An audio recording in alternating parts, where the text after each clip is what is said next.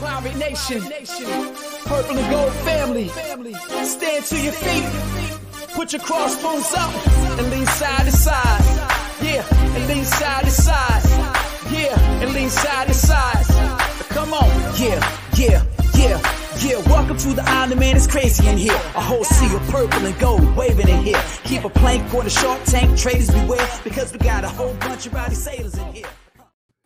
Welcome into the Sports Objective. I'm Dave Richmond, along with my buddy from the great state of Connecticut, Matt Semenza. What's up, Dave? How you doing, man? Feels like it's been a long time since we've done a show. Yeah, I'm a little sad right now because I'm a huge Elvis fan. His daughter, Lisa Marie, just passed away, age 54. You know, that's young, man. That's young. And so I'm sad, but we have a lot of happy things to talk about. But our thoughts and prayers of Priscilla and the whole family. And it's kind of a shocker. You don't expect somebody that age, you know, and that's right.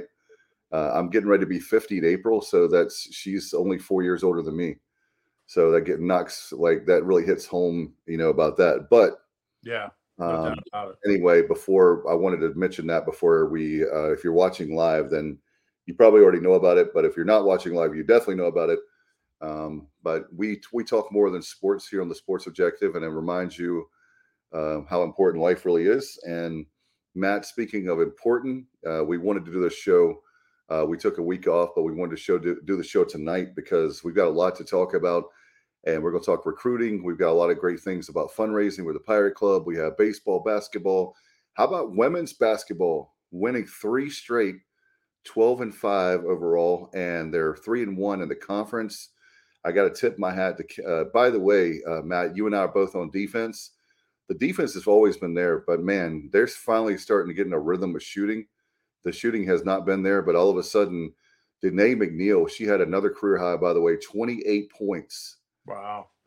So yesterday, it was a matinee game for the Lady Pirates. First time ever, by the way, brother. And how about the city of brotherly love? We've never beat Temple at Temple.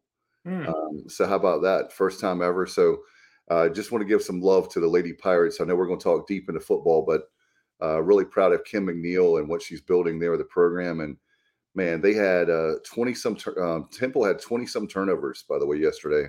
Wow. So that doesn't get it done. But anyway, yeah, not gonna win many games with that many turnovers. But that is great to see, and hopefully the Lady Pirates can keep it up. Yeah, tough. We'll maybe talk later in the show. Tough night last night in Cincinnati. Pirates didn't play their best. Cincinnati was just lighting them up.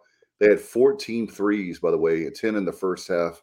Matt, it was just atrocious, like we're talking about. And the shots were there. We just didn't make it. It was just, hey, if it's not your night. My dad would say, if my dad were watching the game with me last night, he would have said, it's not our night. You know, like, instead of getting so mad, it's not our night. You could tell that we're getting creamed. We're getting crushed. And we're not being ugly to our program. We love Coach Schwartz and the players. But it was just a really tough game to watch. Yeah, I mean, you know, I think the bottom line for me watching that game was Cincinnati could have beaten anybody in the country last night, the way they shot the ball. I mean, they were just unconscious. Yeah.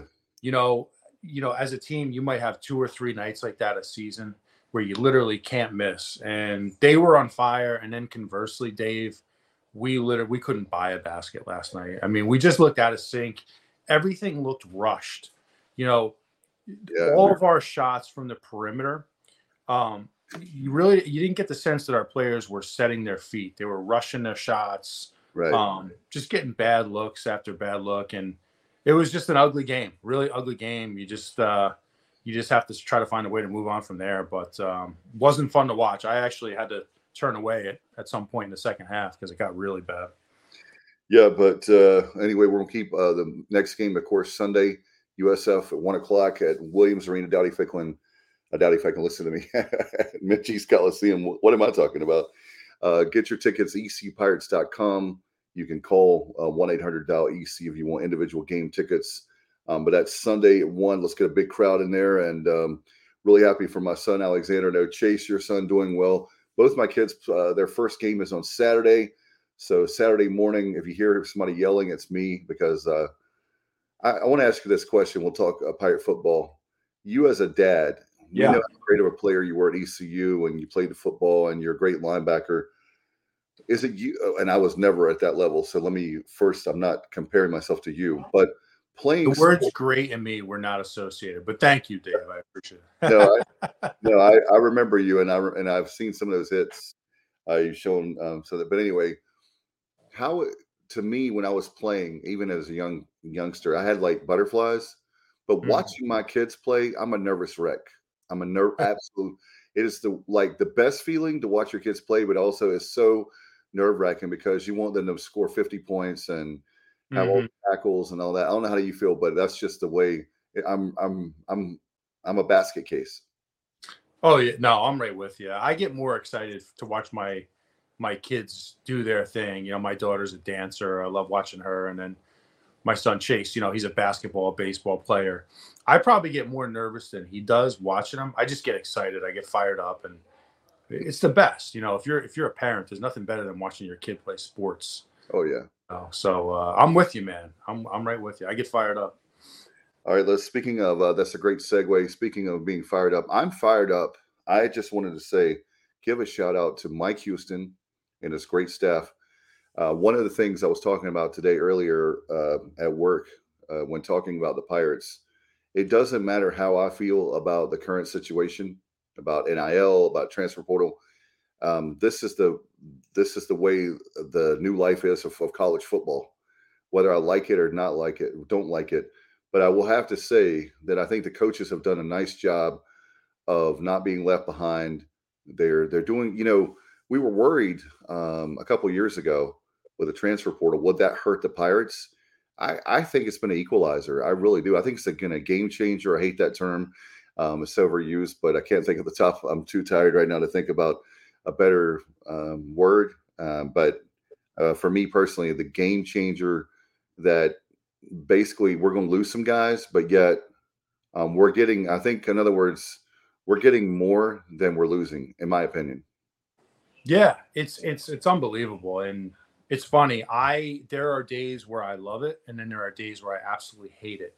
Right. And, because I'm always, and as all of us are, and admittedly, my concern is East Carolina University, Right. So, when players transfer out or hit the portal, I don't love it, but hey, when we go out and get a great player, admittedly, it's pretty awesome to see. So some days it works for you, some days it works against you. I definitely think that, we've made some good additions and we've shored some things up, especially in the secondary and defensive. I think at linebacker, we've been able to do some really good things there with a number of transfers. But I don't know how the coaches in this day and age keep up with it, Dave. It just seems like every day in college football, there's more and more change. And I don't think it's sustainable. I really don't. I just don't see this being the future of college football. I think you're going to see some changes to this whole process here. By the way, let's get some comments in real quick. If you have a question or comment, Facebook and Twitter, Facebook and YouTube tonight, go ahead and do so. Let's give up my good friend Shell Powell from the Queen City. It's a great city of Charlotte. He's got a great freshman son doing very well. What's up, Shell? We want to give you a shout out. How about Brandon? Let's say hello to Brandon. He's ready for February 1st, getting those season tickets for football. One of the things we're going to talk about tonight. So thank you, Brandon, for reminding everybody about that. And how about this? Our buddy B Pace. What's up, B Pace? Significant as taking non-qualifiers. He's talking about the transfer portal helped ECU many times equaling the playing field. I couldn't agree more. Pace. It's been a lot better than expected. And speaking of which, hey, better late than never. He always makes his entrance. Kyle from LaGrange. There he is. I didn't even know we were doing a show, guys. I've been so out of it. What's going on, fellas? All right, we're talking about the transfer portal and how you didn't miss much. Talking about how the transfer portal has actually helped us. You actually talked about that a couple years ago when that subject matter. Yeah. I think it can help. I think it hurts too. I think it does both. We've lost some guys to it, but we've gained a lot from it. I think we'll, in the long term, gain more than we'll lose. Yeah. But it's a rebuild for sure. We lost a lot of guys to the league. Guys going to the league early. That's easier to swallow than going through the portal. But kind of is what it is. Coach Houston was on the Patrick Johnson show today on 94.3 The Game, and he makes a great point. Like I've said, a few years ago, we didn't have that problem of guys going to the league or potentially going to the league. This definitely not this many. So I think it's great for the program and the fact that speaking of recruiting, guys, this is a great recruiting tool. If you come to East Carolina, we'll give you a shot, at least a cup of coffee in the NFL, if nothing else. Yeah, you get an opportunity. What are you drinking there, Matt? This would be a Kraken rum and like a cranberry ginger ale. Oh, okay, that's a good combo. The cranberry ginger ale is also really good with Crown Apple. Yeah. Oh yeah. All right. I'll have to try that. I do like the Crown Apple. Yeah, that with the cranberry ginger ale is a winner. I'm starting my weekend early, fellas. With it, It's Friday Eve. It's okay. It's Friday Eve. No doubt. Do you work tomorrow, Matt? Do you have tomorrow off? I work tomorrow, but I work virtually. So. Okay. So you sort of work. No wonder you're partying with us. No wonder you got those pirate beverages ready to rock, and we've got a lot to celebrate, guys. With and Kyle, perfect timing because we wanted to take the time tonight, talk some recruiting. We've had a lot of, again, Kyle, you and I. Hey, the world is not coming to an end. Kyle and I agree on something.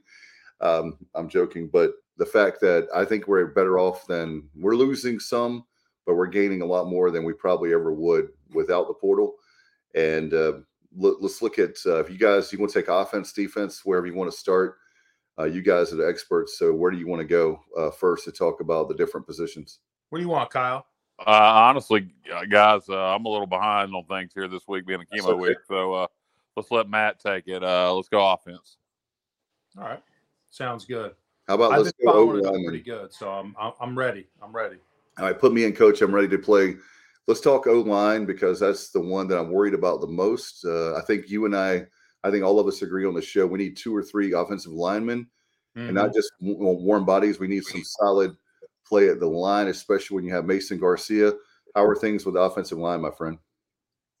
Well, you look at the state of our current offensive line. I think we're better on the interior than at the tackle position, definitely in terms of depth. I think that's the strength of our offensive line right now as it stands, is the interior.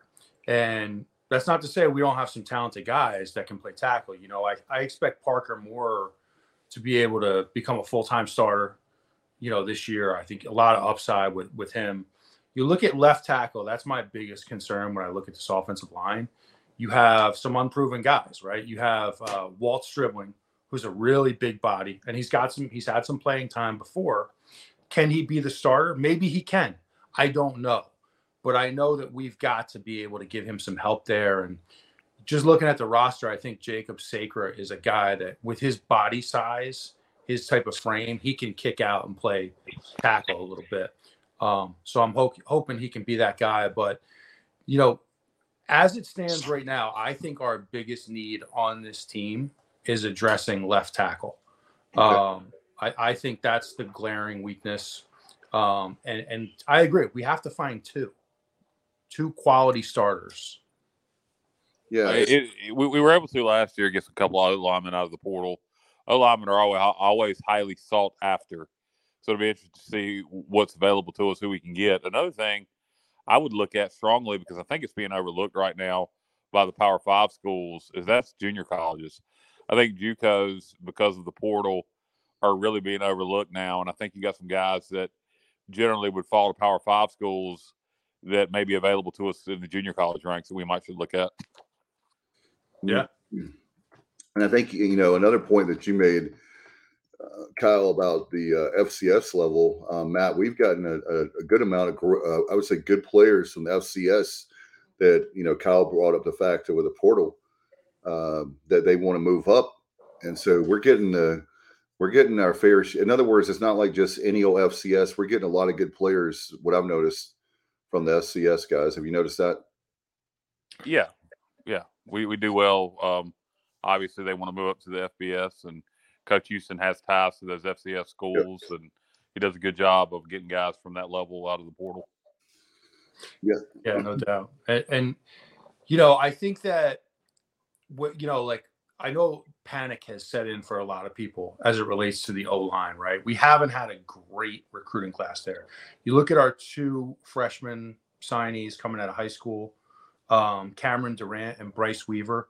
I like those guys, but they're a few years away. They're going to have to develop and redshirt. And there's nothing wrong with that. I think that's a great thing to be able to develop guys. Bryce Weaver is a local kid, right, from Conley. Is he from Conley? Exactly. Yeah, what I saw of him, he's got a lot of upside, and I agree with you. One of the things I want to tell you guys is that I know with the transfer portal, grad transfer, JUCO, all that we live in a world in a microwave, like Pop-Tart society, if you will, microwave everything. But a guy like with Weaver, he has a lot of upside that come in and another thing that we talk about all the time is you and Bubba, I know, playing at the college level. There's nothing wrong with having to work your way into the line, the starting lineup, working your way, paying your dues for a year or two. What is wrong with that? But you got freshman offensive linemen from high school can't expect to start right away. Right. You're starting freshman offensive linemen from high school unless they're elite. You got problems. So exactly. we gotta hit the portal for some O-linemen. There's no doubt about that. What are some of the other obviously receiver? I think we addressed some of that, receiver and running back, this past weekend. Yeah, no doubt about it, guys. Like this past weekend, we were able to bring in a receiver, a Georgia Tech transfer, Ryan King, 6'3", 215 pounds. He's an interesting guy when you look at him. Highly recruited out of high school. Obviously, like, Kyle, you look at the frame, 6'3", right? I mean, he's got 215, great size, but hasn't been, productive at Georgia Tech. But that doesn't mean he can't be a productive player here. Maybe the system wasn't right for him. Maybe it just wasn't the best situation. The staff obviously saw something they liked. Quite honestly, was anybody productive on offense at Georgia Tech the last couple of years? Very good point. I mean, really, no, honestly. So, he's a guy that could help. And my favorite part of the guys coming in from high school are the wide receivers. My favorite part of this class. I really like these Nate Branch, Malik Leverett. I'm just making sure I have the names right. Zion Agnew. I think we did really well at receiver from the high school level, guys. So I think we'll get one more receiver from the portal. I think we have to. We got Jalen Johnson coming back, and then a bunch of young guys. Kerry King, I think, has got a lot of potential. Wide receiver, we're going to be really good. I think we need to get one more from the portal, and then running back. Obviously, the kid we have some players coming back with Rajay and Gunn, but the kid from Georgia Southern's a legit. He's a legit talent. That was a good get. Yes. Yeah, I was really surprised to see the videos on him, Matt. You obviously are the film study guy, but what I saw and my naked eyes, obviously you're the film guy and the football guy. But that guy's got some serious speed. Is that me, or is it? And they can make those videos where, of course, they're going to put they're highlight videos, but you can't fake speed. Yeah. Hey, I love it, guys. I love it. It's a great pickup, man. Proven player, experience. There's no substitute for that. He played in a very good conference. He was productive against some really good teams.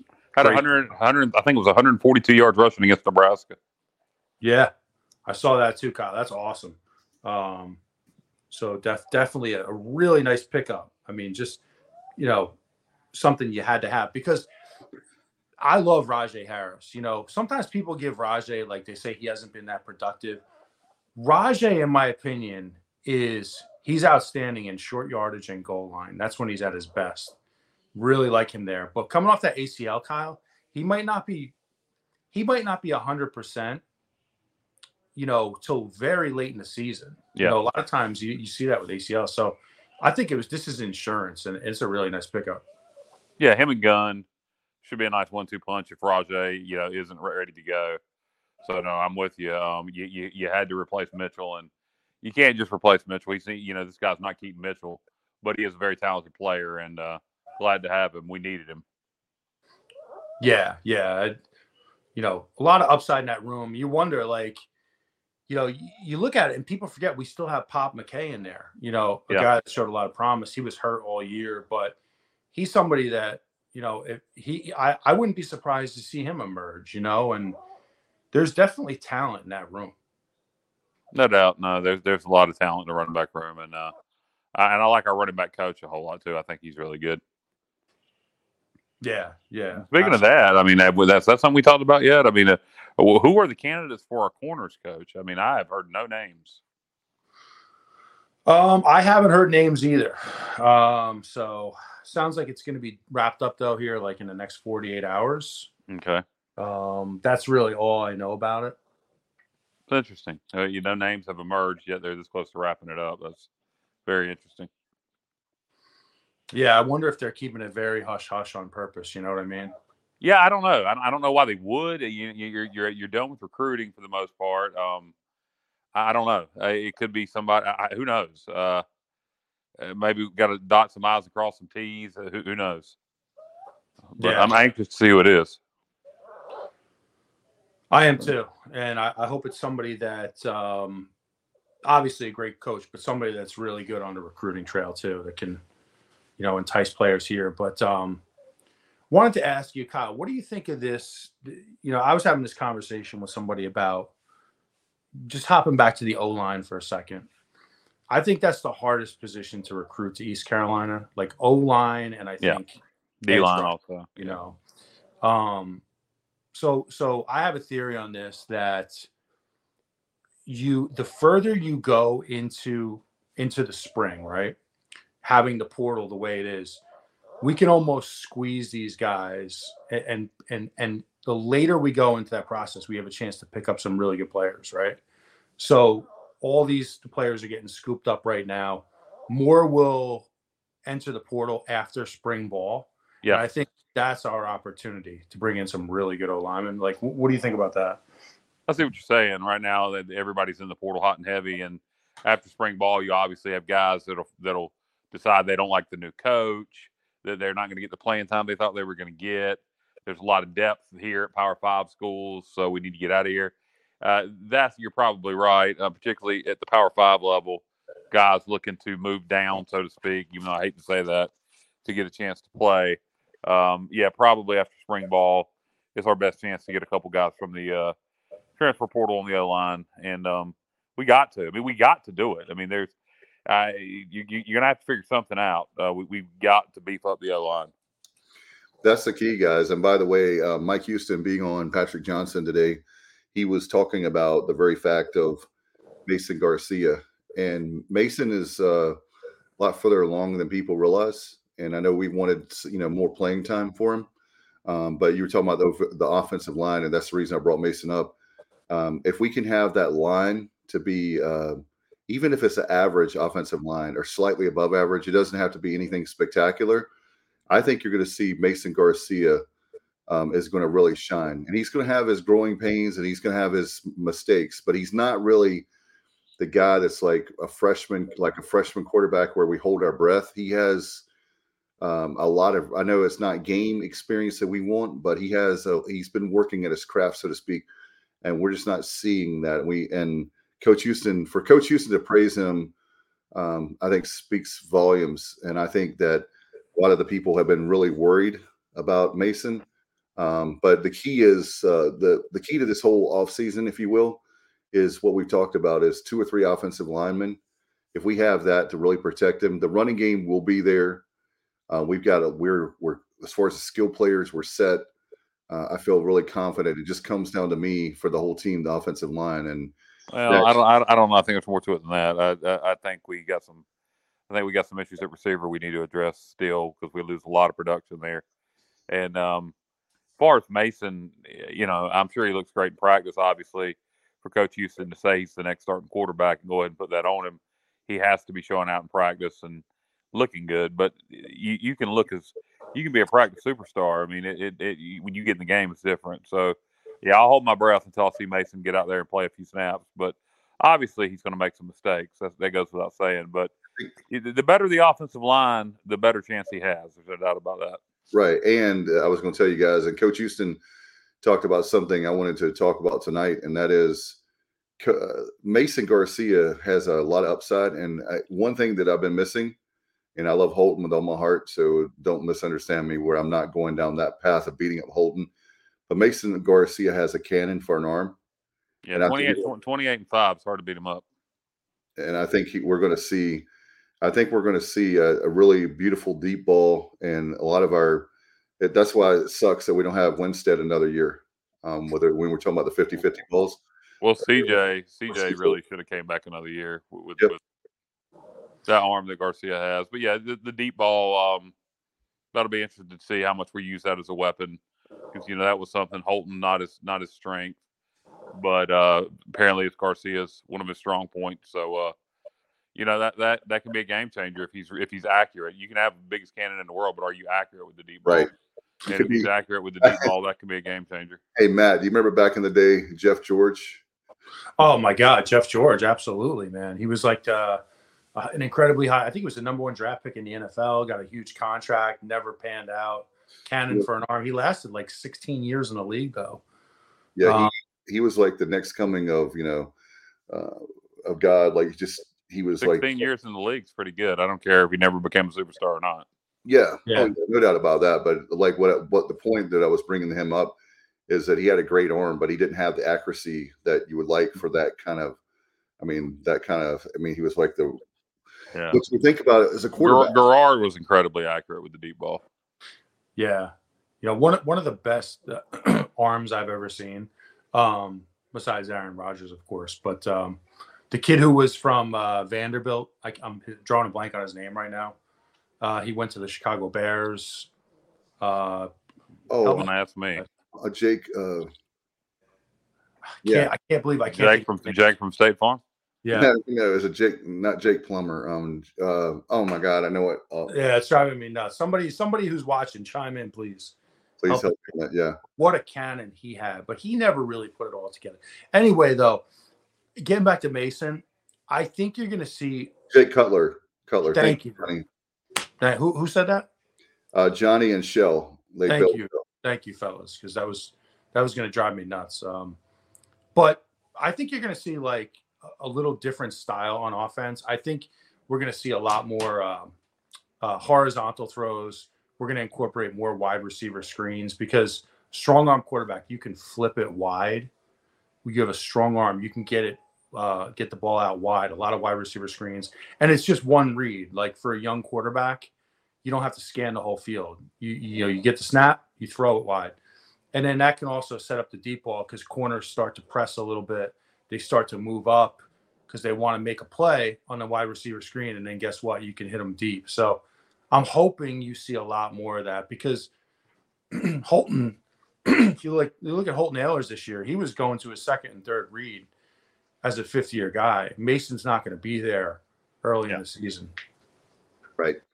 I don't want to put too much on the kid, because it will be technically his second start in September. But I think that the difference is the great thing about our program too, guys, is that he had the luxury of 4-star recruit. When you hear East Carolina, a guy out of South Carolina, you're thinking this guy's going to play when he's a freshman, coming in, maybe even a true freshman.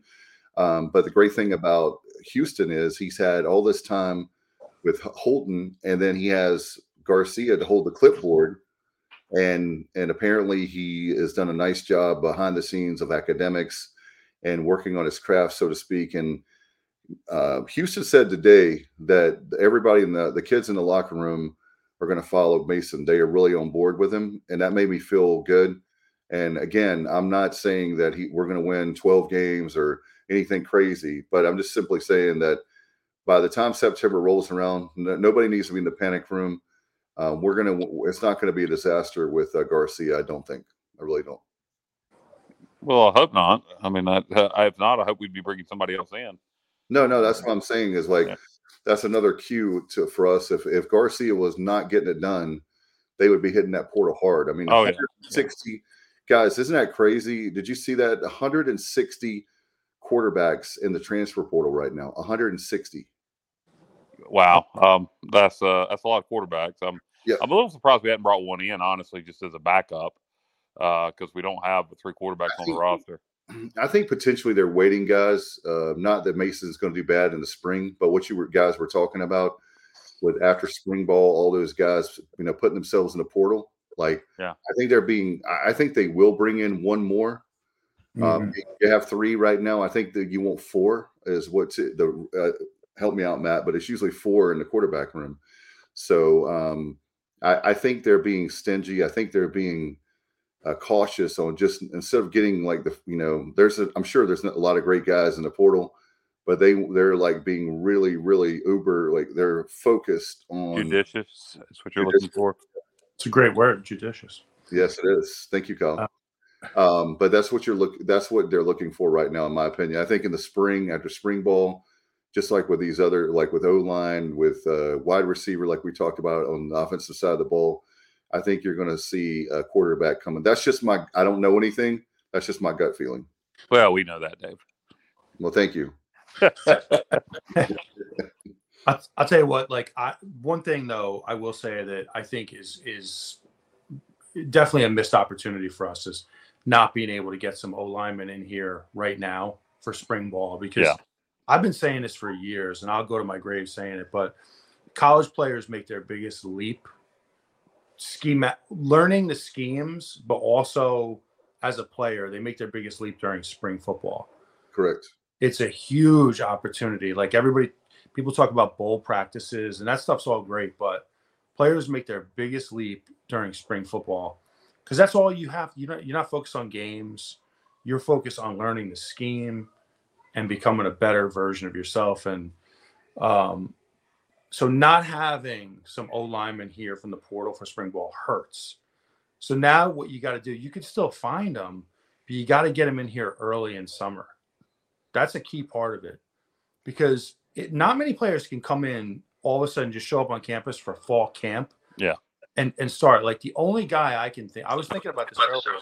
Lance Lewis is like the only guy I can think of that came here. He showed up on day one, like the first day of practice, and was like a freaking stud player, right out of the gate. It doesn't happen. Right. It takes time. And also the fact when you look at this program, when we first started the show, by the way, March 1st is 5 years we've been doing the show, but when we started covering the team in 2018, that fall of 2018, they didn't even, you had a situation where it was a pro style practice, Montgomery, they're not tackling. We talked about where that was. And then in 19, Houston comes in and he had to teach the kids how to practice, So now you've got pretty much a whole group of guys that they already know the system as far as what Houston expects. And of course, there's been coaching changes, people coming and going and all that. But for the most part, we have a lot of stability with this coaching staff, with the expectations and having Big John in the weight room. There's a lot of stuff we've got a lot of positives going into 2023. Yeah, no, there is. I mean, there's a lot of question marks. There's a lot of positives, and I think people have to be realistic. I'm not looking to set the world on fire in 2023. 6-6 to me, again, and I'll take that this year with all what we've lost. So just get us to a bowl game. I agree with you 100%, Kyle, on with the schedule. When you look at that schedule, I can argue even after the Michigan game, I could argue 3-1, but you could flip that and be 1-3. When you look at, you have Michigan, you have the Marshall game at home, and then you go on the road to Boone. I mean, that's a tough place to play it with App.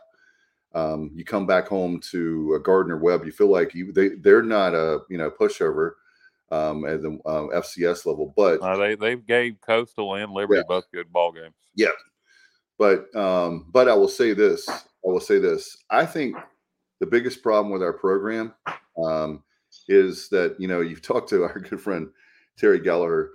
The problem we have is, do I think we're going to win 12 games next year? As I've said, no. But we need to feel like we need to have that swagger back that we can win every single game.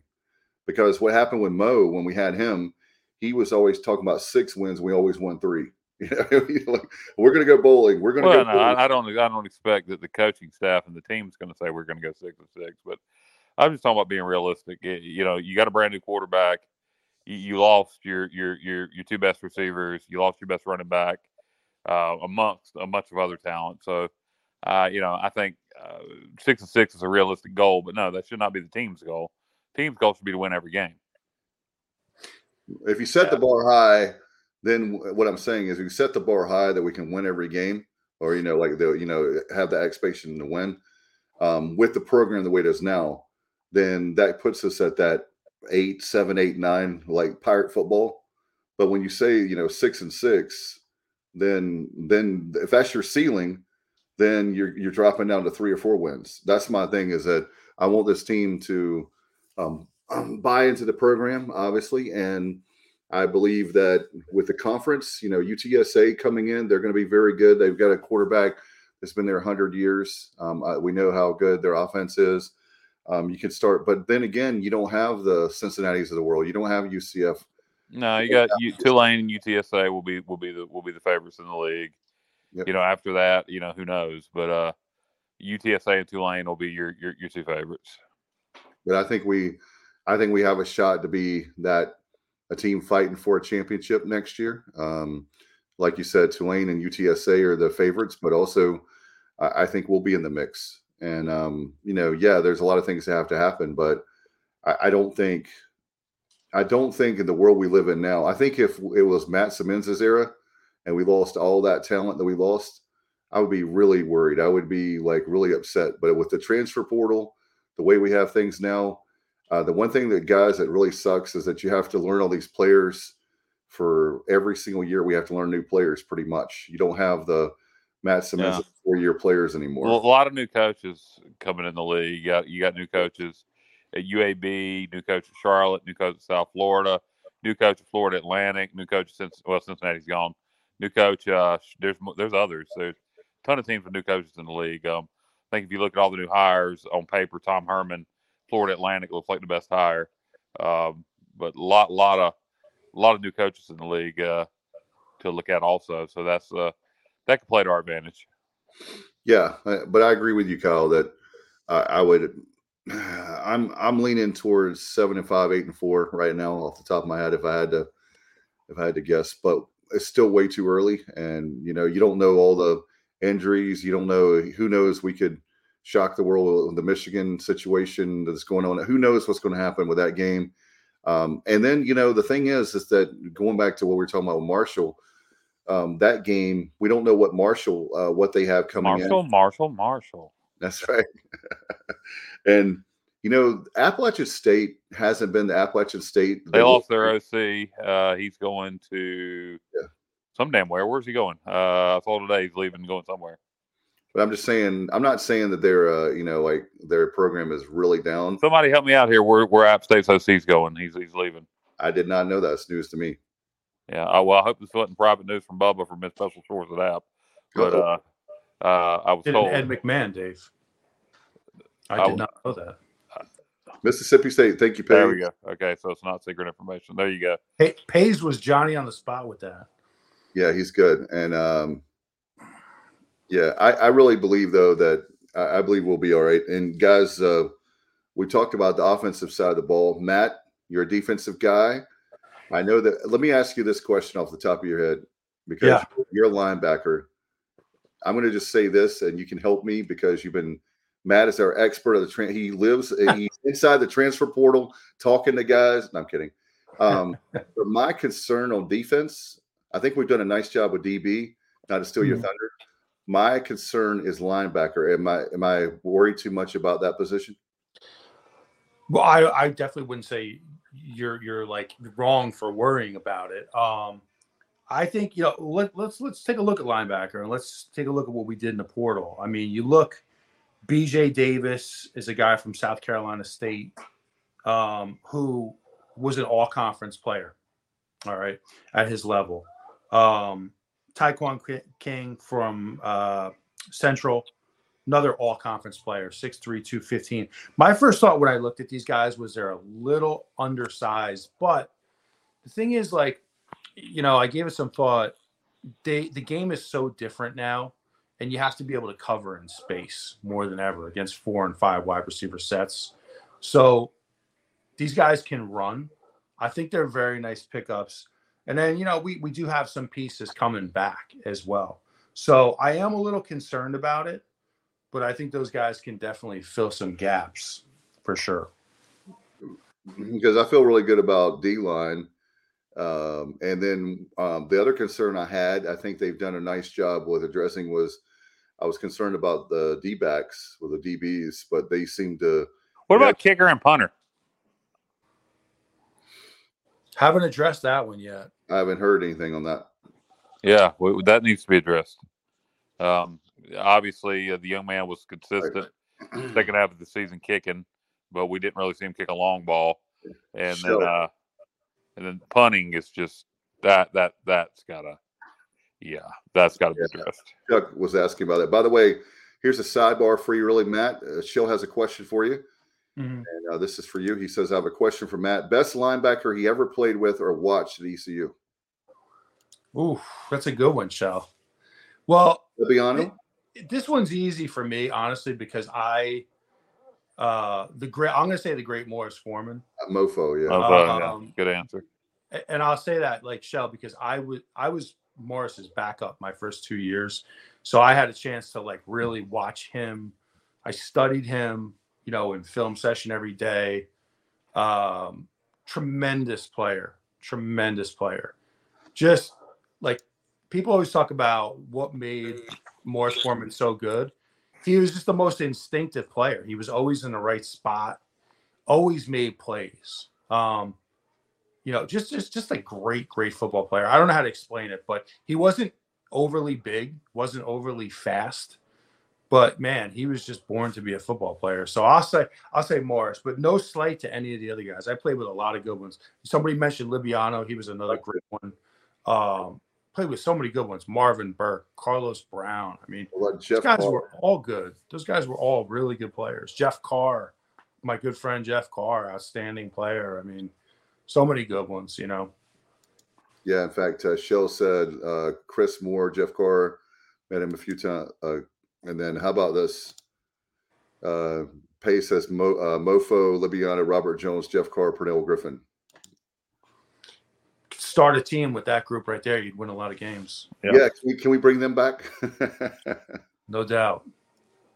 And Shell says, thanks, Matt. So great question. If you have questions or comments, then keep them. We've had a lot going. In fact, Chuck said that you stole his thunder, Kyle, about asking about the kicker and punter. But y'all are great minds think alike. Well, we got no answers, so the question can still be asked because we particularly at punter, you got to address that. That was embarrassing at times this year.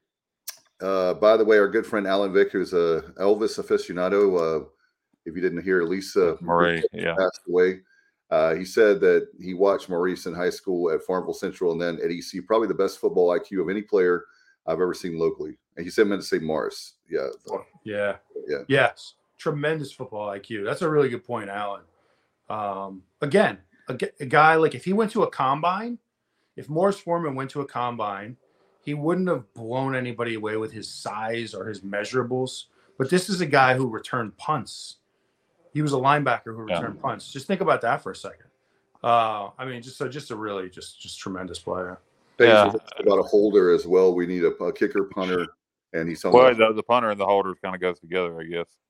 But what about that?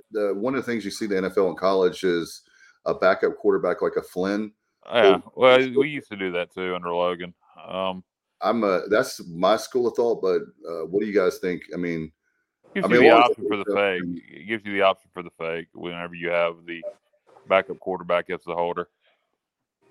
By the way, guys, Captain Crunch, the great Danny Capley, one of the greatest to ever play linebacker in the history of ECU football. Sure. Thank you for being absolutely. We're not. That question was directed about who. Matt didn't play with Danny Capley. So. I've heard great things, though. I've heard tremendous things. Oh my gosh, he was he was a big star in the CFL. Also, by the way, probably the help me out for those that are there, but that's before my time. But I would argue that he's probably the best CFL player we've ever had. No, Gizmo Williams. Gizmo, well, yeah, he was a star in the CFL.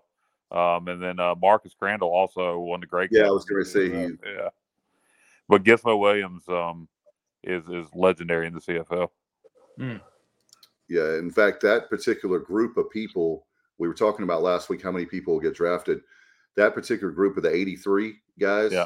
that I think the record is 8 guys got drafted.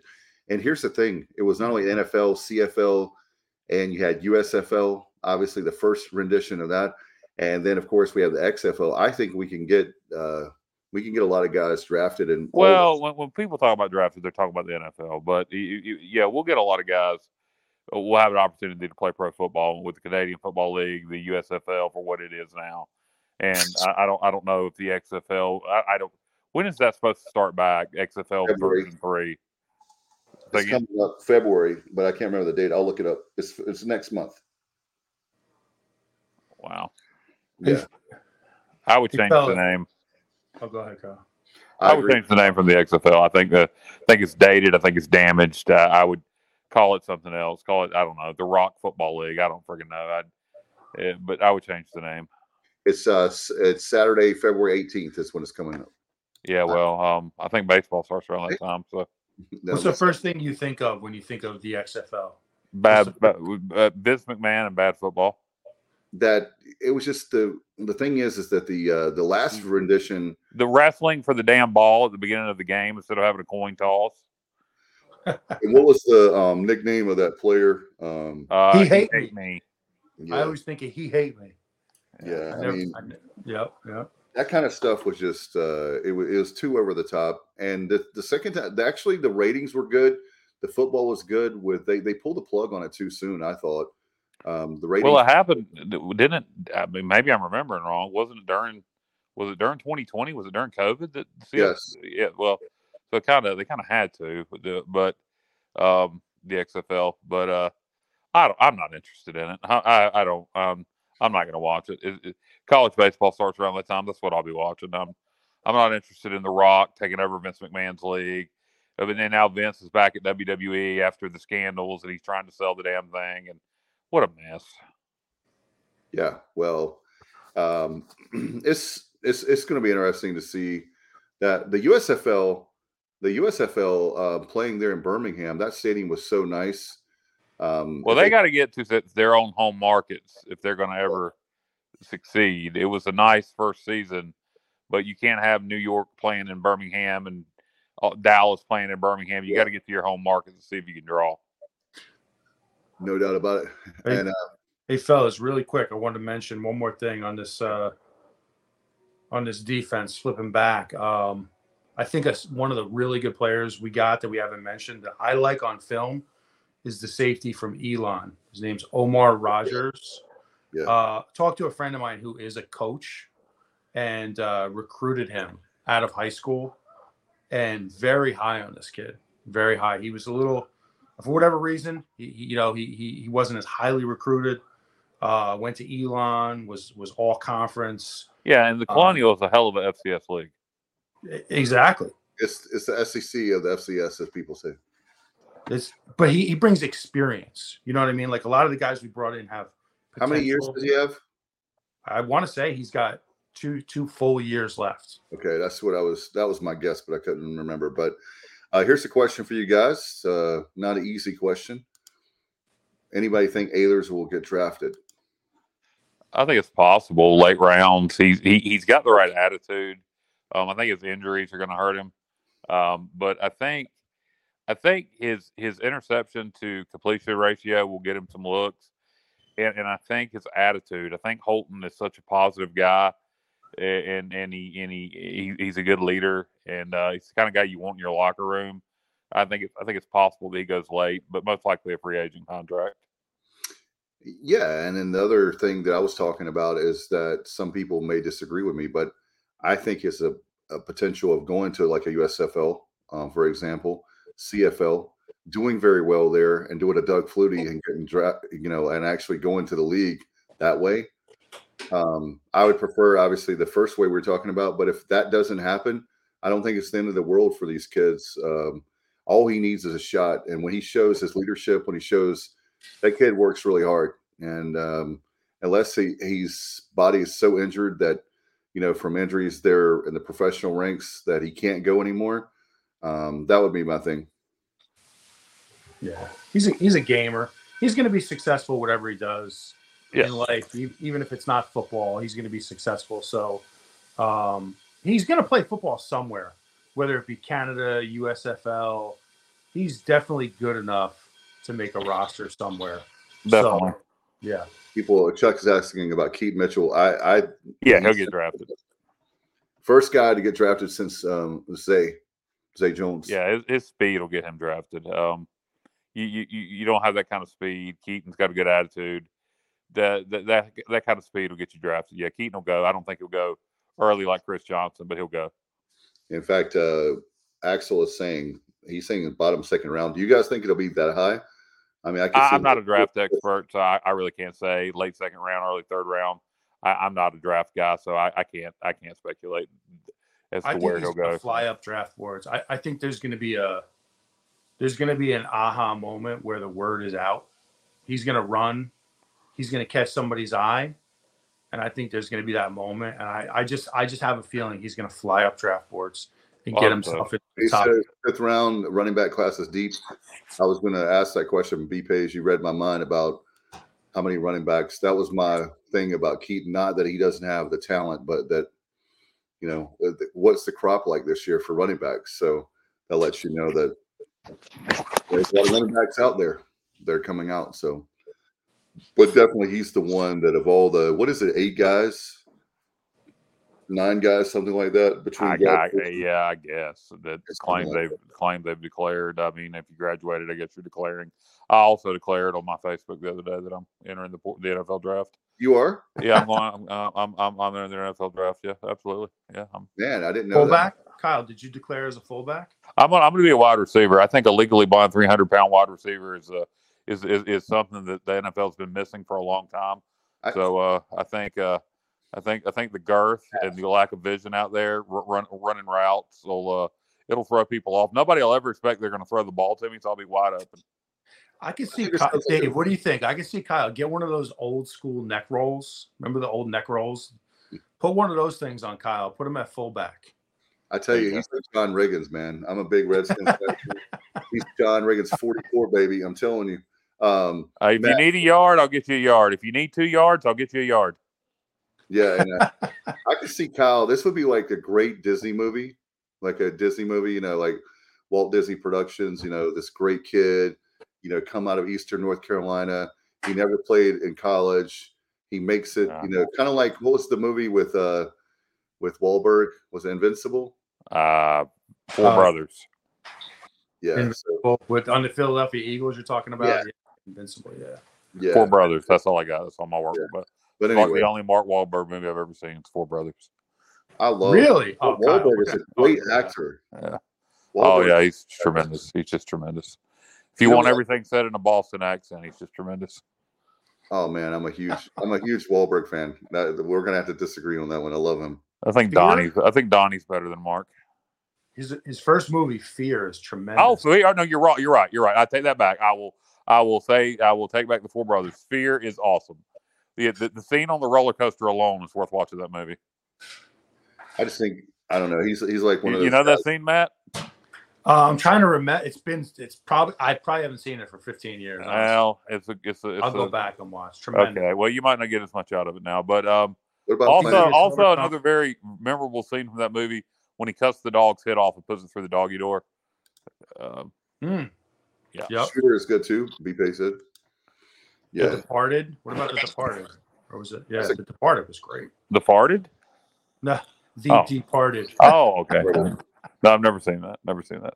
But you're right. Fear is a great movie. I should not have overlooked that one.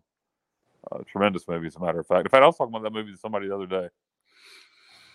You guys, do you want to talk a little more recruiting? If you have anything you want to put in the comments, B-Pays, Axel, Chuck, Robert, there's a lot of guys chiming in. Brandon, Shell, whoever's up there and want to put anything up there as far as recruiting questions, because we're going to move on. And if anybody wants to attack me, I get attacked in my inbox by random people. I won't even bring the name up because it's not worth mentioning, but it's just hysterical that, I'm just sitting there minding my own business and I get attacked in my inbox, by some maniac and who who claims I was rude to him at a game last year, and it's hysterical. Some of these people. It's a mistaken identity. You're never, like I said before, Matt and Kyle are allowed. Oh no, Dave, this ass clown is from Williamson originally, and actually mentioned my mom, dad, and sister by name. Oh well. So I mean, maybe a bit of a stalker, but I won't give his name any credit. But I told him anytime he wants to, and it'll stand here, I'll meet him face to face, and I have an interesting story to tell about getting his ass kicked by a legally blind man with cancer. It's a good story to tell. All right, here's we love Dallas and we love JR, but this is our JR, Johnny Robertson. He chimes in. The Pirates signed Carmelo Martin to a track scholarship. He ran the third fastest high school 60 meters in the nation, 6.76. Do you think he could see the football field at some point? He did play football in high school. I didn't know about him, so that's cool, Johnny. It's a good question. Did he walk? Is he on the team? Is he walked on? No, he's saying that this guy's a track star. Right. But no, he's not on the team. It would be, well, if he wants to walk onto the team, I'm sure that with that kind of speed, Coach Houston would be willing to look at him. Yeah, he definitely. And he played football, so he knows. I know it's at the high school level, but definitely, I have no issues with it. And Robert says, talk tight ends. By the way, Matt, going back to the offensive side of the ball. Okay, definitely. Let me just say though, Johnny Robertson. Johnny's tremendous with these stats and all this stuff he pulls up. I mean, Johnny's all over it, but that is tremendous speed. That is an unbelievable 60. So, hey, remember Rocket Ishmael for Notre Dame? He was a track guy at first. You never know. Maybe try him on a few kickoffs. But I was going to ask about that with the running a kickoff back. That would be good. Special team. One cut and go. But So somebody just asked about tight ends, right? Robert. What's up, Robert? That's another position of a little concern. You look at our depth right now. Shane Calhoun is the one, I feel like, true tight end on the roster. Really like Shane Calhoun. But you look behind him, Tyler Savage, more of a receiver type than an inline blocker. We did bring in a kid graduated, right? Germany. What's that? Didn't Jarman, the kid from local? Yeah. He graduated, right? He did. Okay. We brought in kind of a project player, I guess you would call, from Germany last year, a kid by the name of Max Lanch. Yeah, I remember that now. Yeah, he's on the roster. Apparently there's a lot of talent there, but it's unproven talent. So I think that's a great point. I'm glad Robert brought it up. I think that's a position, if we can address it here over the next month or two, we definitely should. Yeah, you don't have to have – one more would probably be enough, one more true tight end, and you're probably all right. So Johnny was talking about the player Carmelo Martin. They would have to use one of their 85 scholarships if he played. But if does he have a track scholarship? He got the track scholarship, so that's why I was saying he would be. Yeah, he could be a walk-on. He could be a walk-on of the football team. You wouldn't get 2 scholarships, right? Well, track scholarships sometimes are partial. A kid at that level is probably a full scholarship. So I would. I hope to God if he has that speed at 60 meters, like Matt said. Yeah, he's probably full scholarship on track. Yeah, we probably wouldn't have to use a scholarship on him. That's another reason why unless there's some NCAA rule I don't know about where I don't know, like if you can't use a scholarship from another sport to play on the football team. I don't know of that rule. But like there are other players that play multi-sports. Do they have a scholarship for every single? That would be crazy. That would be nuts. I don't think you would do that, right? No, you're not going to be required to. If a kid plays, well, I mean that's paying your tuition twice. So no. Yeah, it makes no sense. But anyway, you're right about that, Matt, about the tight end situation. We always overlook, but with Houston wanting to run into football, you got to have tight ends. So, and we do utilize the tight end very well here. Like, even though Ryan Jones, I feel like, didn't get as many touches. Kyle talked a lot about this over the last half of the season, that he didn't get as many touches as he should have. But when you combine those two players, Calhoun and Jones, we were productive at the tight end position this year, as a whole. Right. And Pace said, you're right, Pace. We did have some track football guys in the 90s. You're absolutely right. off the top of my head. I mean, it'll probably come to me tomorrow when I'm driving to work, but we definitely did. I do remember that now that you say that. Definitely, it's going to be great. And tight end may be a position like we talked about with quarterback, some other positions that are being careful and not just signing any old guy. And I think when it comes down to it, Matt, you made a great point back when they had the signing class that day that we have to think of recruiting differently. We have to think of the signing day differently. I hate the early signing day, but I love February early signing day. It's like a holiday to me. They should have kept it, but actually they approved now. By the way, guys, an earlier signing day. Is it summertime? I'll have to look back over when they agreed that they were going to do that. So I don't think the December one. They'll move that one up to. If somebody can help me out with that, it was last night. I was getting ready to fall asleep when I read that they had approved that. I didn't look into the actual date, but what I've heard, the experts are saying coaches they would want to have it like in the summertime, like a July. And but I don't know when what the committee said as far as NCAA. You know, the NCAA, they do crazy stuff. So hell, they might have it in the middle of the season. Who knows? Not really. But well, since you mentioned it, fellas, nice move. And I never give the NCAA credit for anything. Nice move last night with this new rule on transferring. Yeah. They amended that. And maybe you guys can talk a little more eloquently about it than I can. But that finally the NCAA shows some common sense.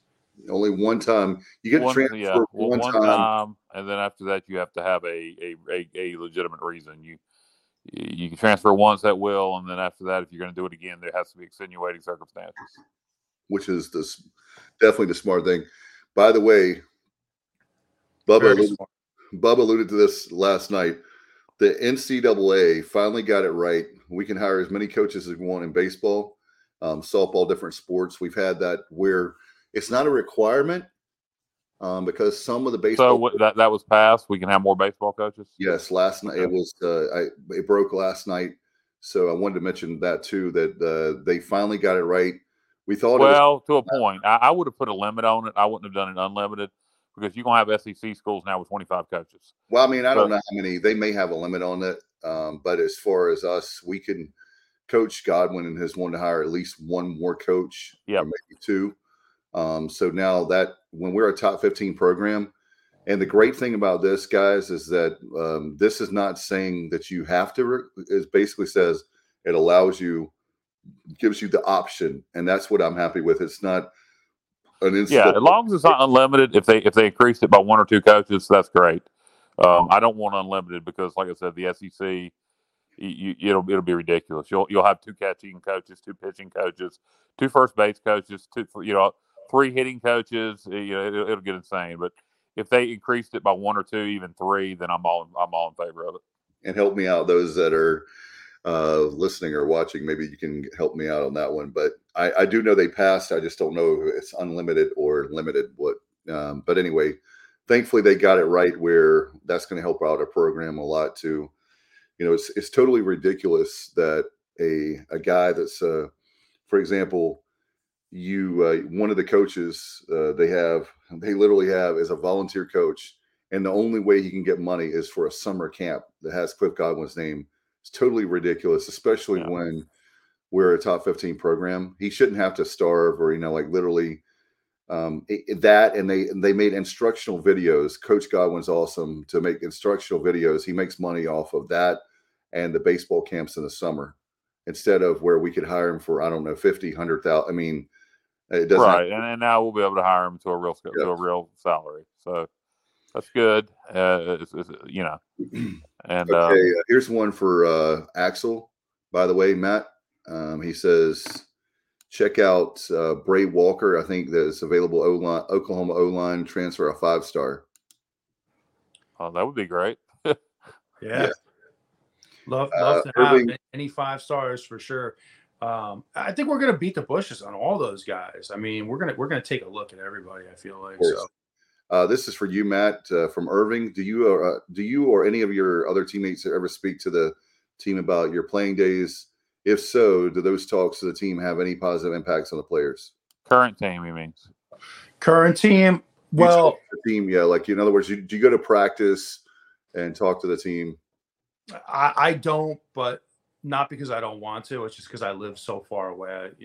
Live in Connecticut, so it's really hard for me to get back. But I would love that I opportunity. can pick you up at the airport. What's that? I can pick you up at the airport, the PGV. Absolutely. Hey, I would love to, man. I love to talk to players like that. But I'm sure there's a lot of players that come back. And I know when I was in school, Jeff Blake came and spoke with us before games. So I'm sure they have guys come in, that would do that. Hey, by the way, our good friend Terry Gallagher, that's a contributor to the show, sometimes he actually went to one of the bowl practices a few days before the bowl. He went there and spent time with the team and drove up from Wilmington to Greenville. So the legendary Terry Gallagher. So Good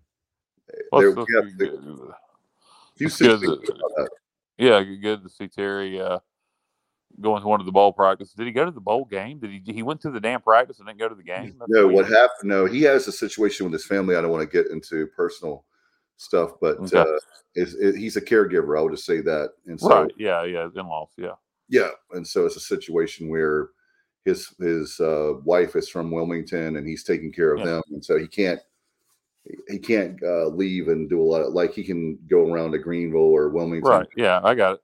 Yeah. But anyway, one more thing, really quick. Sorry to cut you off, Dave. Back to Irving's question, though.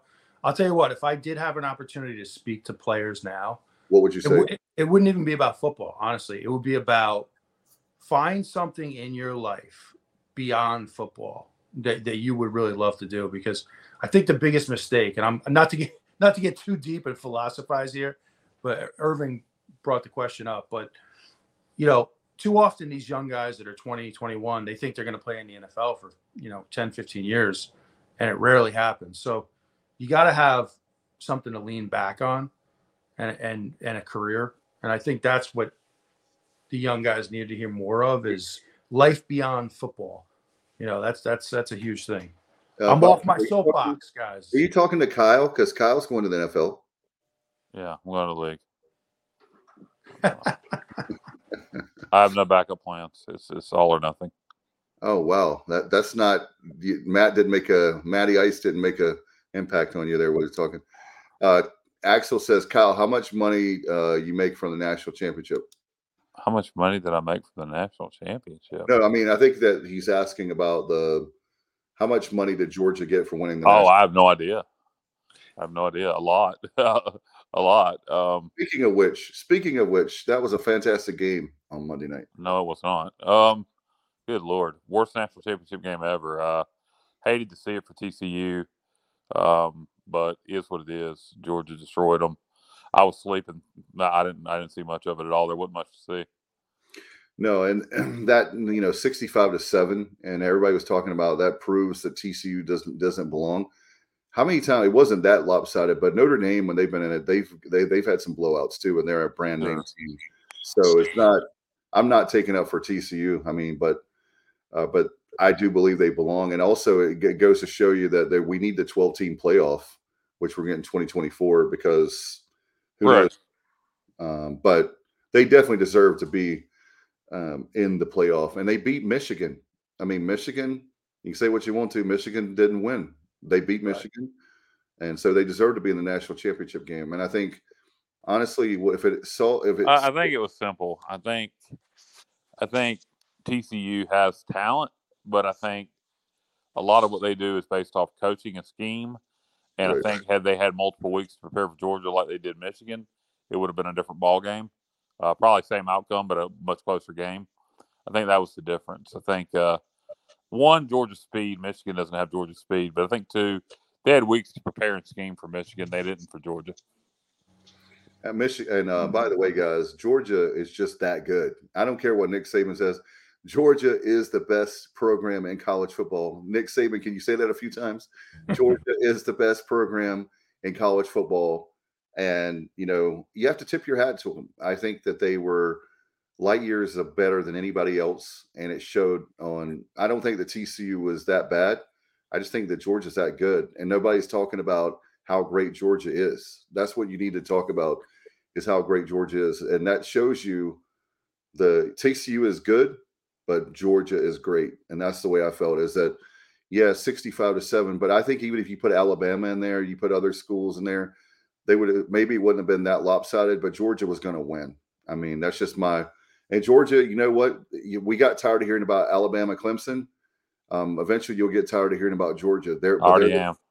Okay, there you go. They're the top dog, and they're going to be there until somebody. The top dog. Yeah, no pun intended, actually. But Stetson, I mean, that guy. There's a lot of jokes right now about how old he is and whatnot, but man, he can sling it. He was throwing darts, absolute darts. And let me say, when he gets on the move, he can run. He's fast. He's a very talented quarterback. Like 12 positions, and it was only one punt. It was one field goal, one punt, and everything else was a touchdown. Yeah. You see that way. It's like our game with Coastal, one punt, and it was blocked. Axel says, I see a lot of the same flair this ECU team showed this season in Georgia. Well, Georgia's, like I said, there's Georgia and everybody else. I don't care what anybody says. And they're going to be good for the next handful of years. Get used to it. I'm not trying to be Steve Spurrier, but that's the way it is. Kirby's built a great program there in Athens. And anyway, I don't want to talk more about that. Like, Georgia's not my team, but I got to tip my hat to them. They are the best right now. Let's talk about fundraising, guys. They came out today, the most ever. There's a record now, over $35 million for the Pirate Club. So Ryan Robinson, I want to give them a shout out. And we've raised $15.2 million for Pirates Unite, the capital campaign. In fact, Shill was asking that question about the indoor practice facility earlier about that. Right now, we don't know the one thing. The one thing we need to find out, and maybe Pays knows or somebody knows, is the breakdown of the 15 million. I think it's 15.2, and I think what I've been told is a lot of that money is going to baseball for what Cliff Godwin wants. Because you can, like for me, I've pledged $2,500 for this year for Pirates Unite. So 500 is 5 projects, so 500 each. That's what I've pledged. So anyway, I wanted to get your guys' thoughts on that, Pirates Unite. And we're a quarter of the way there. It's a very ambitious $60 million capital campaign project with those 5 different projects. And so what do you guys think? How long does it take to raise the 60 mil? Who the hell knows? It's a lot of money. And you're asking a lot of the same people for that money. So to get to that 60 million point, we're a quarter of the way there now. Who knows? A long time. Yeah, Pace at 14.99999 you get to the. I agree with Pace on that one. Let's get that done. We're way behind. We're playing catch up, guys. That should have been done years ago, and that's my concern. Not pointing fingers at any one person, but we've got to have we shouldn't be playing catch up when it comes to that indoor practice facility. Should have been done years ago, and so now we find ourselves we're behind the 8 ball. We don't have that. We're looking at if we do it, and if you think about it, if we average 15 million a year, that's going to take 4 years to get all those. To get the whole project, Don't worry. When Vince sells the WWE to the Saudis for $4 billion, he'll shoot us the rest of the money. Do you really think he's going to do that? I think he's going to sell it. Yeah, I don't know if it'll be the Saudis, but yeah, he's going to sell. Please don't tell me that. That would be. He's definitely going to sell. No. I know that. I'm just saying to the Saudis. Don't get me started on that. I'm going to. One of the rumors. I don't know. I think at the end of the day. I hope Fox buys it because I think they'll know what to do with it the best. I think it'll end up being NBC Universal, but it is what it is. To me, that's a whole different topic that everybody doesn't care about. I think corporate wrestling, and I don't think wrestling should be owned by corporations. Just don't even get me started. Yeah, it all started with Turner back in the day and TBS on WCW. And how great did that work out? It didn't. That was Jim Hurd. By the way, speaking of what, Kyle, and for all you wrestling fans, on Peacock, you got to check out the new Ric Flair documentary. I saw it on Saturday morning, and it was awesome. It's called Woo! Great name. Yeah. Yeah, by the way, any of you guys out there who have old WWF, LJN, or Hasbro figures that you want to get rid of, please feel free to hit me up on Messenger. WWF, LJN, and Hasbro figures from the 80s and 90s, I am very interested in buying them. So hit me up if you got them. Paige, are you a wrestling fan? I just picture that Paige is a WWE fan. I don't know. Maybe I'm not singling you out, Paige, but I just have a feeling that Paige is a wrestling guru. Maybe I'm wrong. I'll see if I'm wrong. I'm gonna guess you're wrong. Yeah, I'm wrong. All right, we'll see. Guru. I'm a wrestling guru, baby. Paige may have some fans. Wait a minute. He was an NWA fan. There you go. There you go. National Wrestling Alliance. Well, saying Paige is an NWA fan could mean two different things. But we'll stick with the National Wrestling Alliance. I ain't fixing to say the name of the other one. NWA? But the NWA Ric Flair Mid-Atlantic Championship Wrestling with the great Bob Caudle calling it and Gordon Sully. Johnny Weaver. Dusty Rhodes. Well, I don't know. Paige's going to be a little bit after Johnny Weaver, but Dusty Rhodes, Tully Blanchard, Arn Anderson, Rock and Roll Express, Midnight Express, Magnum TA, the Koloffs, on and on. We lost Matt there, I think. Right. No, Matt's a wrestling fan. Matt just knows Northeast Wrestling, WWF. I enjoy it, but I'll trust the experts on this. I defer. Okay. Matt and I had a conversation about wrestling the other night. He had a video. He thought it was the best of the NWA when he was a kid, but I determined it was the best of the AWA. Yes, you did. Man, the AWA was great because it came on ESPN right at, like after school. 4 o'clock, yeah. Actually, AWA and World Class actually share that time slot. Yeah, that's the only reason why I knew about the Von Erichs was that those guys. Yeah, the World Class. Yeah, Von Erichs, unfortunately, one of the biggest tragedies in wrestling. And Paige talking about Tony Schiavone on Saturday nights, baby. 6:05. Yeah, WTBS. Yes, 6:05. Make sure you're there. Tony Schiavone and David Crockett. Oh my God, David Crockett was the David Crockett always screaming and getting excited. I know he was a Crockett, but he was to me one of the worst wrestling announcers. Oh, he was horrible. He always screamed. He always would start screaming. How about this? Jim Duggan just shot a home intruder, if I'm not mistaken. I believe yes, correct. He didn't shoot him. This is what happened. Home intruder broke in. Jim Duggan tackled him, held him at gunpoint until the police got there. Wait a minute.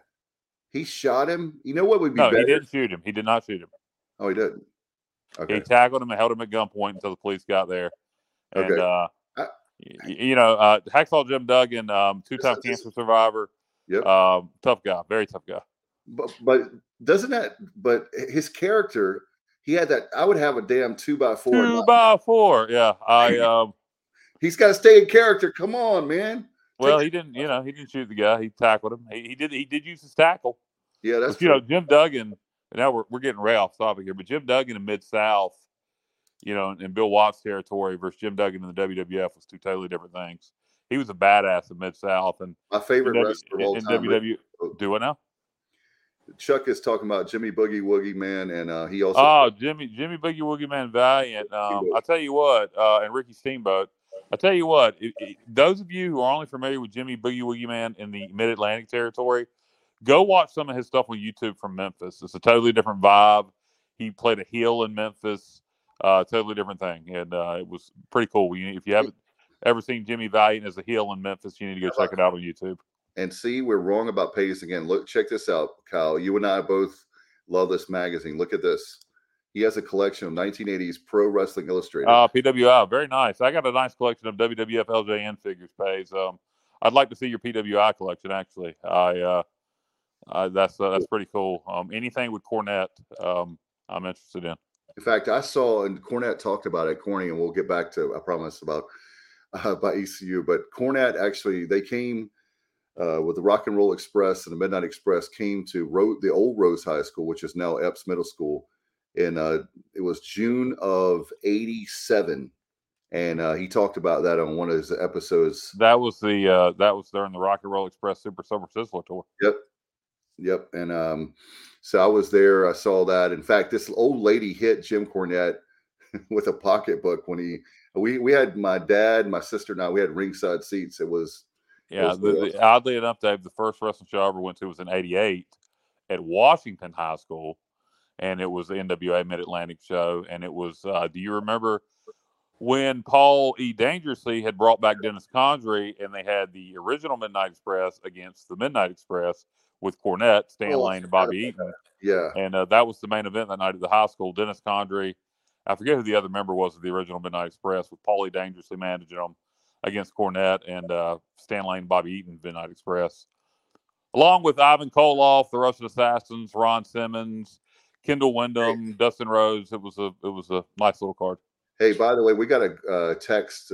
Holton Ahlers just met Ron Simmons, and I was telling. Damn.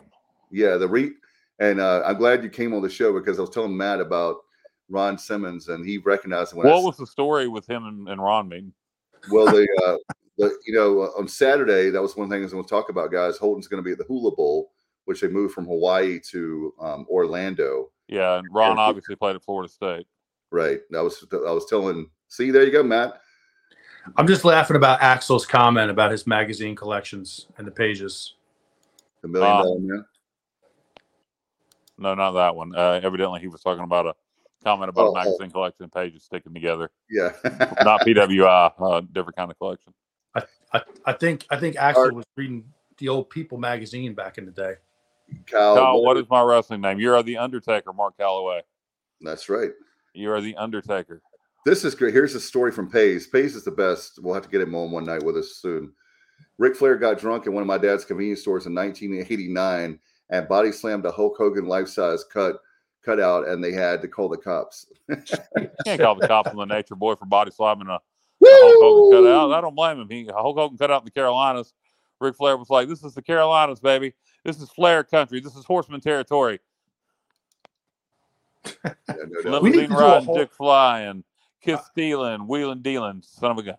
We need to do a whole show on wrestling for Kyle and literally invite in, some brand name guests. Oh, we've had a wrestling show. We've done two. We had C.W. Anderson, who was a star in ECW and an indie star in the Carolinas, and then we did one with Pirate Al and some guy who used to write an article down in Charleston. And we had covering Koloff. Yeah, we had the great Nikita Koloff on, the Russian Nightmare, Nikita Koloff. Yeah, right. He's a great guy. So we can get more guys, and we could do that for you, Matt, if you'd like.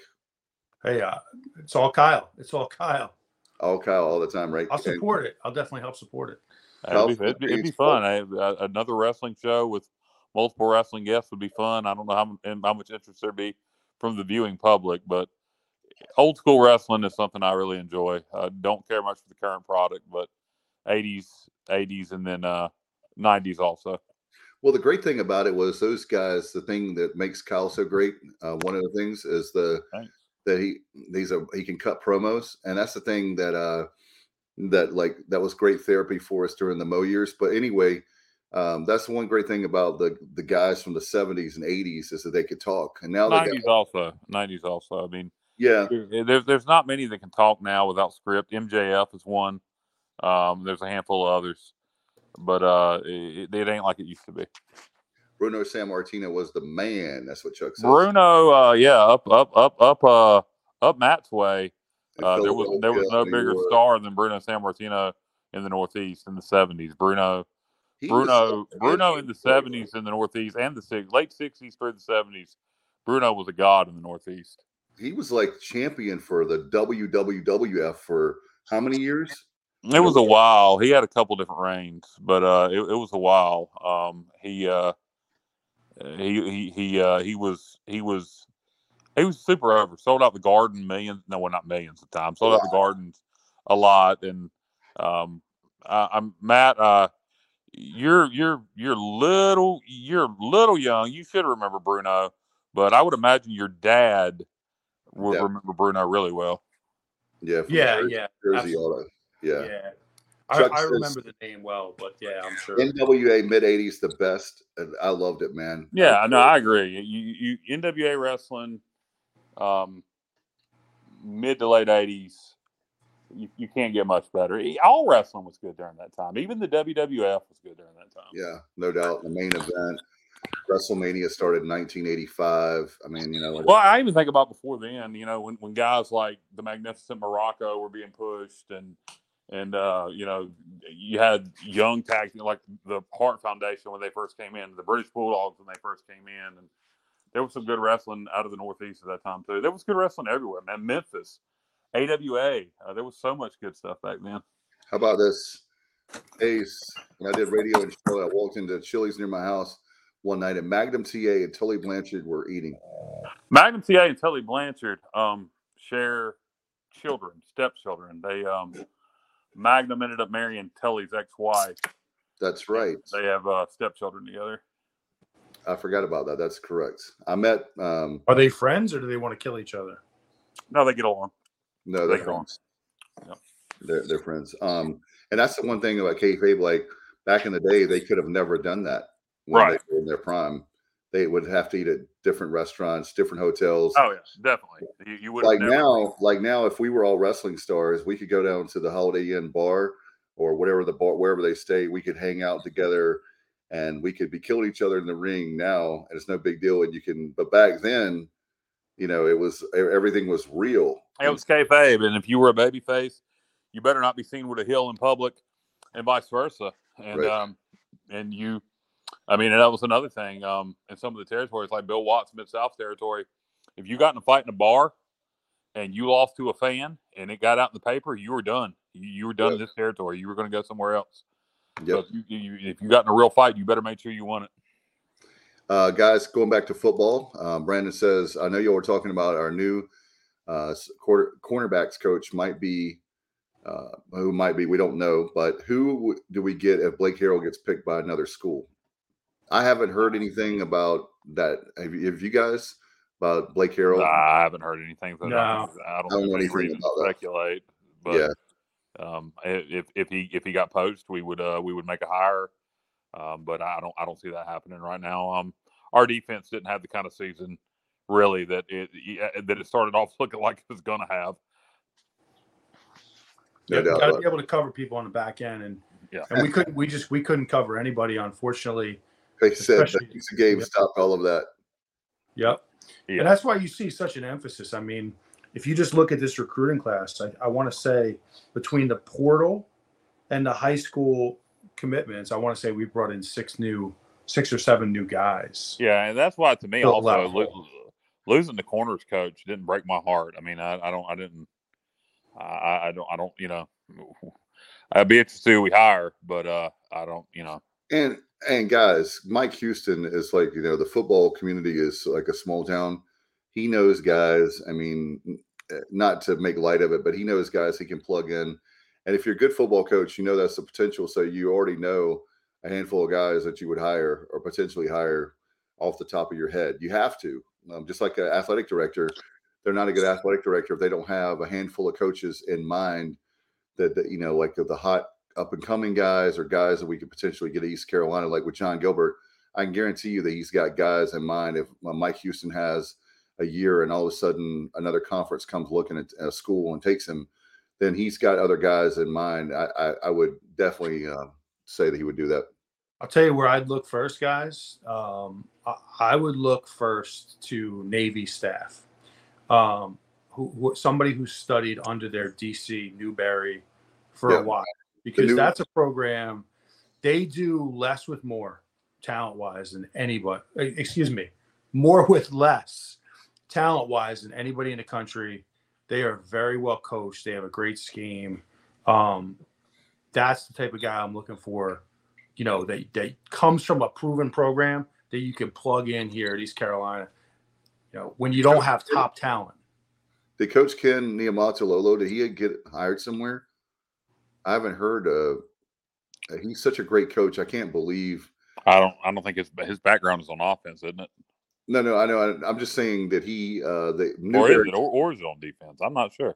Yeah. Newberry's the new head coach. He was. Yeah, I know, but I mean, what's Ken Niumatalolo's background? My understanding is just offensively triple option. Yep, that was his. Yeah. Okay. I was just wondering if he got another job because he's too good of a coach. And won a lot of games for Navy, and all that went down was really horrible. But anyway, as they say, it's the nature of the business, it's not a pretty business, football. But anyway, do you guys have anything? I know that we talked about basketball was tough last night. Women have won. For those joining us late, they're up to 12-5, 3-1 in the conference in the American. They've won 3 straight. Our guys have lost 3 straight. Baseball, by the way, guys, as Kyle mentioned, starts February the 17th. So that Friday, really excited about that. So if you have it's George Washington, right? Is it? And I think that they told us the Hippos. Is that right? The new is that the new nickname, or was that a joke when they were the Colonials? I don't know. They're coming to town February 17th. But anyway, that's going to be fantastic. Get your tickets. Single game tickets are on sale. You go to ecpirates.com or call them. I heard they were the Hippos. I don't know if that's accurate or not, but I heard. Well, Johnny JR says it's real, and he's from that area. So wow, that's horrible. That is disgusting. The Hippos. That nickname has been there for a million years, and the fact that you're changing to the hippopotamuses, the hippos. I want a hippopotamus for Christmas. Only hippopotamus will do. I'm going to sing that the whole damn time. Kid for the 80s, you're thinking about hungry hippos. How can you take them seriously? You can't. I mean, so was this a political thing where with the colonial? Gotta be. I don't know why you would use the colonial. Is this one of these like cancel culture political things? That colonial is apparently it represents colonial times and racist. Can't have that. Gotcha. Okay. Well, I did see a cool video of a hippo. I wonder if they're going to have to change the name of the conference. Change everything. Can't be the Colonial Athletic Association. They're going to have to be the Hippopotamus Athletic Association. The hack. Yeah. That's what I am in golf, by the way, guys. I'm a hack. But okay. Yeah, I chase a ball around. Don't ever invite me to a golf tournament. You'll be really mad and miserable. So, not a golf. I love golf, but I'm terrible at it. So, I hate golf, and I'm terrible at it. So, how about that? Oh, you hate golf? I thought you were a golfer. No, I can't stand golf. Really? Hate it. I thought for sure you'd be on the PGA Tour and now the LIV. I burp in its general direction. Kyle, we need to get you a pair of those John Daly Zubaz pants back in the day. I can do some Zubaz. Zubaz that was part of wrestling culture in the early 90s. So actually the Road Warriors they owned part of that company for a while. So, okay. I can do some Zubaz. That'll be cool. Get some orange, some nice orange and black ones with some neon popping. That'd be pretty cool. Wear a fanny pack with it. Yeah. Oh wow. Yeah, that's anyway. That's some tough stuff. But we'll and by the way, want to make sure in the coming weeks we'll have someone with Team Boneyard. We got to the last topic I have tonight is the NIL money, and I know it's something that is the elephant in the room. Coach Houston talked about it. Guys, it's looking like SMU, I think, is giving their players, $35,000. I think Bubba did the math. It's like about $3 million a year just on players for basketball and football. That's tough at our school, but it looks like that in order to compete in the league, we're going to have to raise a lot of money like that every single year. So that's why, like I was saying, with the whole thing I think we should do it 1 year. I think we should put a whole bunch of money in 1 year, win a national championship, and then just take it all away and be like, all right, you guys can go in the portal now. We won a national championship. So what Kyle is going to do, you know what this reminds me of? For baseball fans, the Florida Marlins. Every time they win, they dismantle the whole damn team. Yeah, well, that's fine. Hey, you win a national championship, we can do that. How long do you think? So if you cheat, do you think? Are you talking about cheating? I ain't cheating. No, cheat. Hell, why are you gonna cheat? You can just open up your wallet and pay people. There ain't no need to cheat no more. Is there any cheating anymore? Like there's cheating, but I mean, what constitutes cheating now? I mean, it seems like it's just you're gonna have to ask your wife about that, Matt. Wow, touche. That's a good question, though. I mean, I don't. That's a very good question. I don't know. I don't think you're supposed to technically offer high school recruits NIL, but it happens. And all these coaches that are going after players are tampering. That's another thing.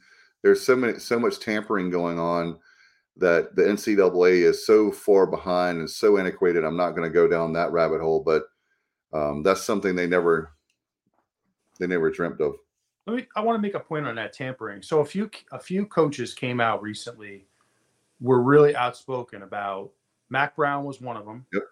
And then the coach for Pitt, Narduzzi, they were talking about how, there are a few programs out there that are tampering, blah, blah, blah, blah, blah. But they didn't have the balls to mention the names of the programs. Yeah. If you really want to create change, call these people out. Well, maybe they did it behind the scenes. What was that? Maybe they did it behind the scenes. They mentioned it to the NCAA, who was tampering. They just didn't do it in the media. I don't know. Yeah, I hope so, because you're not going to get change if you don't speak up. No. We need change. How about this? Pace says NCAA is running a strip club with lap dances and a boom boom room. Yeah, and there's nothing that's a bigger waste of money than a strip club. Also, so I don't know. Yeah, that is the drink. You have to pay a cover charge. Well, look, I mean, you're going to leave. Well, don't even get me started. You're going to leave. You're just going to leave wanting what you set. I mean, it's just if you're going to spend money, you might as well get what you pay for. Yeah, that's definitely another show for I'm just saying. Podcast. Kyle Unleashed. I'm just saying, strip clubs are a waste of money. This is the late night show. Yeah, indeed. Well, we're not at midnight. Well, I mean, has anybody genuinely ever had a great time at a strip club? Yes. You have? Really? Okay. Yeah. Good for you. Good for you. I've never. I mean, I've had fun, but never a great time at a strip club. What do you say, Matt? He didn't do it right.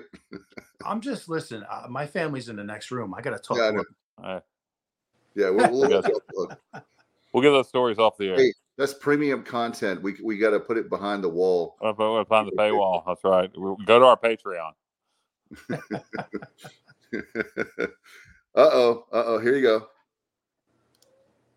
Kyle, I'm taking you to a real strip club and I have a good time and eat a good steak. Look, unless I'm going to eat something besides steak, I have no interest in going to the strip club. I'll put it to you like that. I have no interest in looking at things I can't touch. But can you?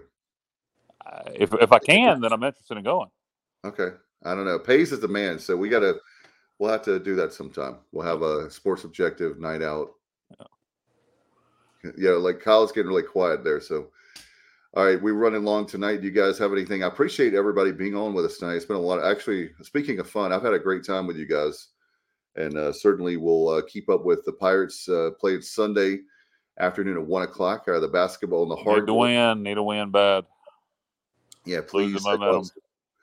Yeah, we've lost 3 straight. So we're hoping that we talked about that earlier, right before you came on, Kyle, about Cincinnati was doing everything they could do no wrong, and we did all wrong. And that's why we had, I think, our worst performance of the season. But Mama said there'll be days like this where they have a chance to come back home and have a good crowd on Sunday afternoon at 1:00 against USF. And let's get the people there, as many people as we can. And it'd be nice to have 3,000 or 4,000 there for sure. But anyway, all right. In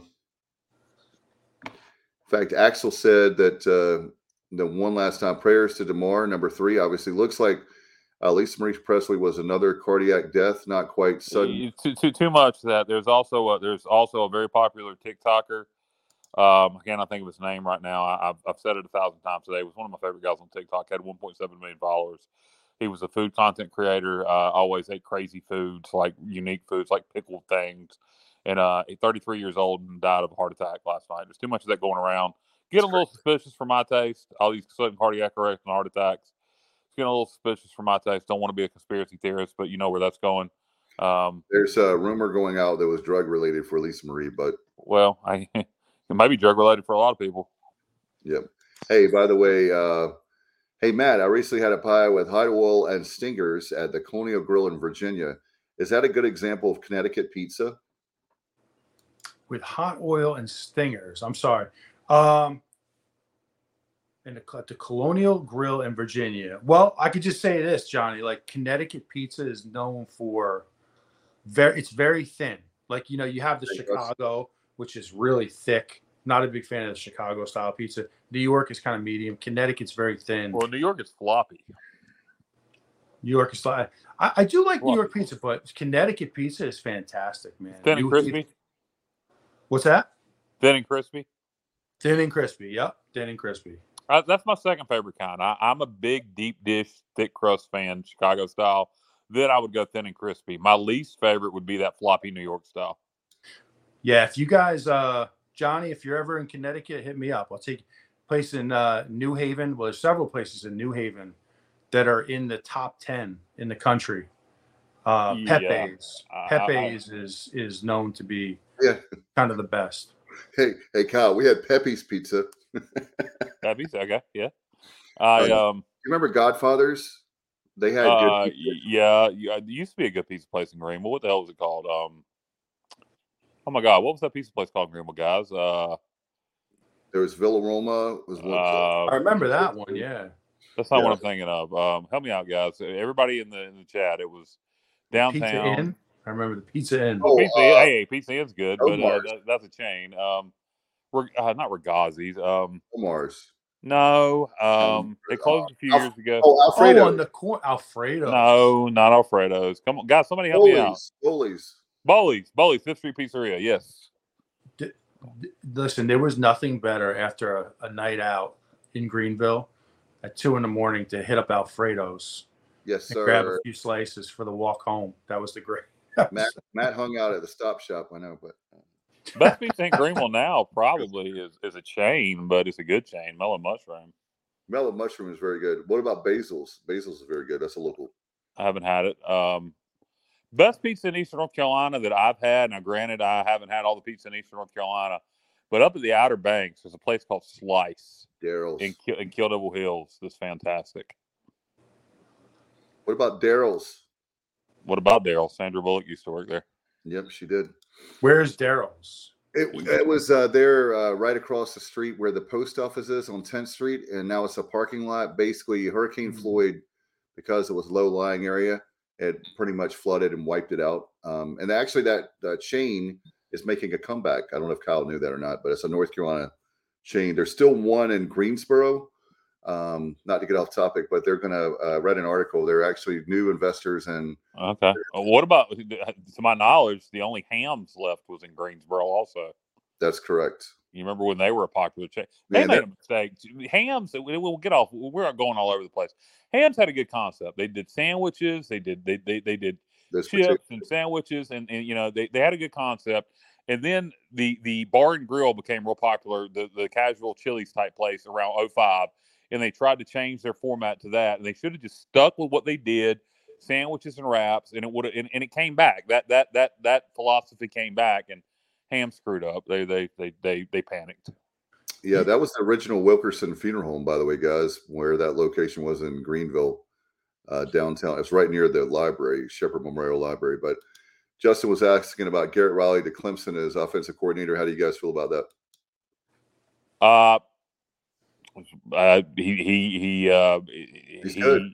Clemson had to do something with their offense. It's an opportunity for Garrett to show what he can do on his own now. Obviously, coached under an offensive guru there at TCU, so Garrett gets a chance really to paint his own picture now, and be interesting to see the air raid at Clemson. That's great because Clemson's defense is going to be, it's going to be good. The problem the last couple of years has been offense.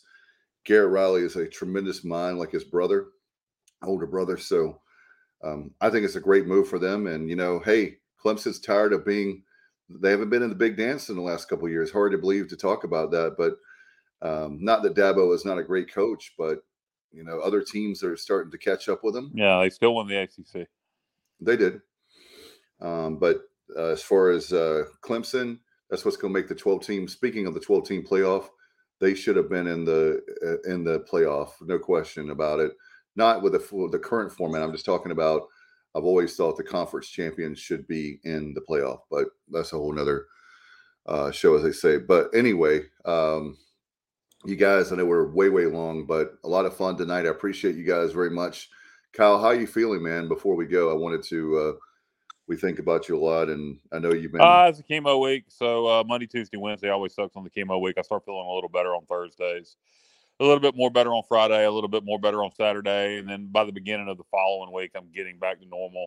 I would say on a scale of 1 to 10, I'm about a 6 tonight. I was probably about a 5 last night, about a 3 Tuesday night, and so it Tuesday and Wednesday is the worst days, and it tends to start improving on Thursday. But a lot of fatigue, a lot of nausea. I was able to eat normal food today, so that was good. So it's always good when you can eat normal food. Are you going to do one more round, Kyle? I'm on round 7. I'm either going to go. I'm going somewhere between 8 and 12.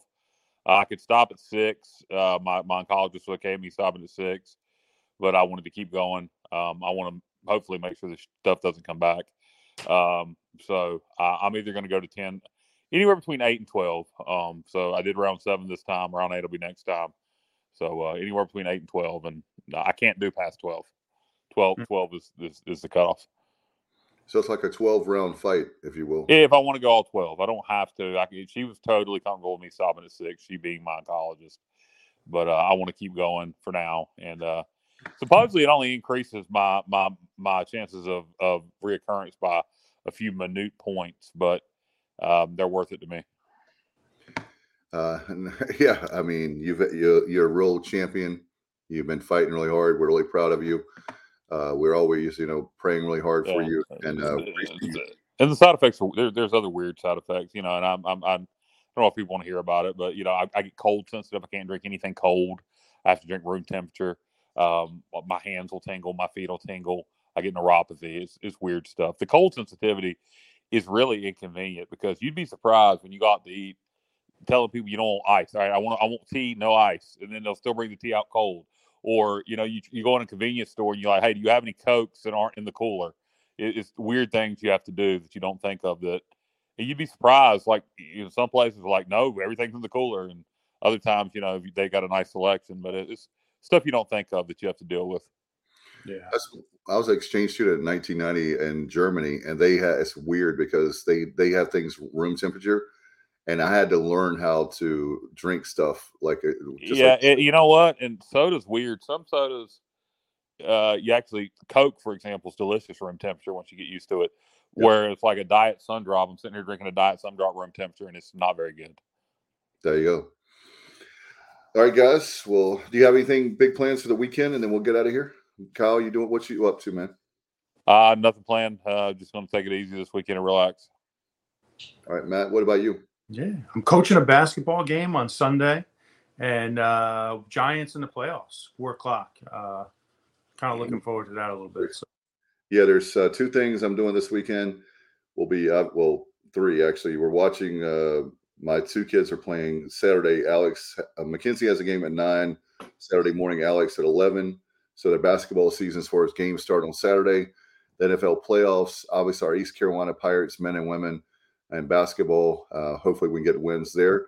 And then Monday night will be great to see Tom Brady beat the Cowboys. So sorry for my Cowboy friends out there. I love you, but there's just one team I can't pull for. Anybody but the Cowboys. Yeah. Sorry, I love you guys, but that's just the one team I just can't do it. And it's really, I'm selling my soul to pull for Tom Brady. But anyway, Matt, thank you, man, so much for coming on tonight. All right, brother. Appreciate you very much. Good time, man. Thank you. We had a good time. We'll see you next time. Thanks, everybody. Appreciate you very much. And as always, go Pirates.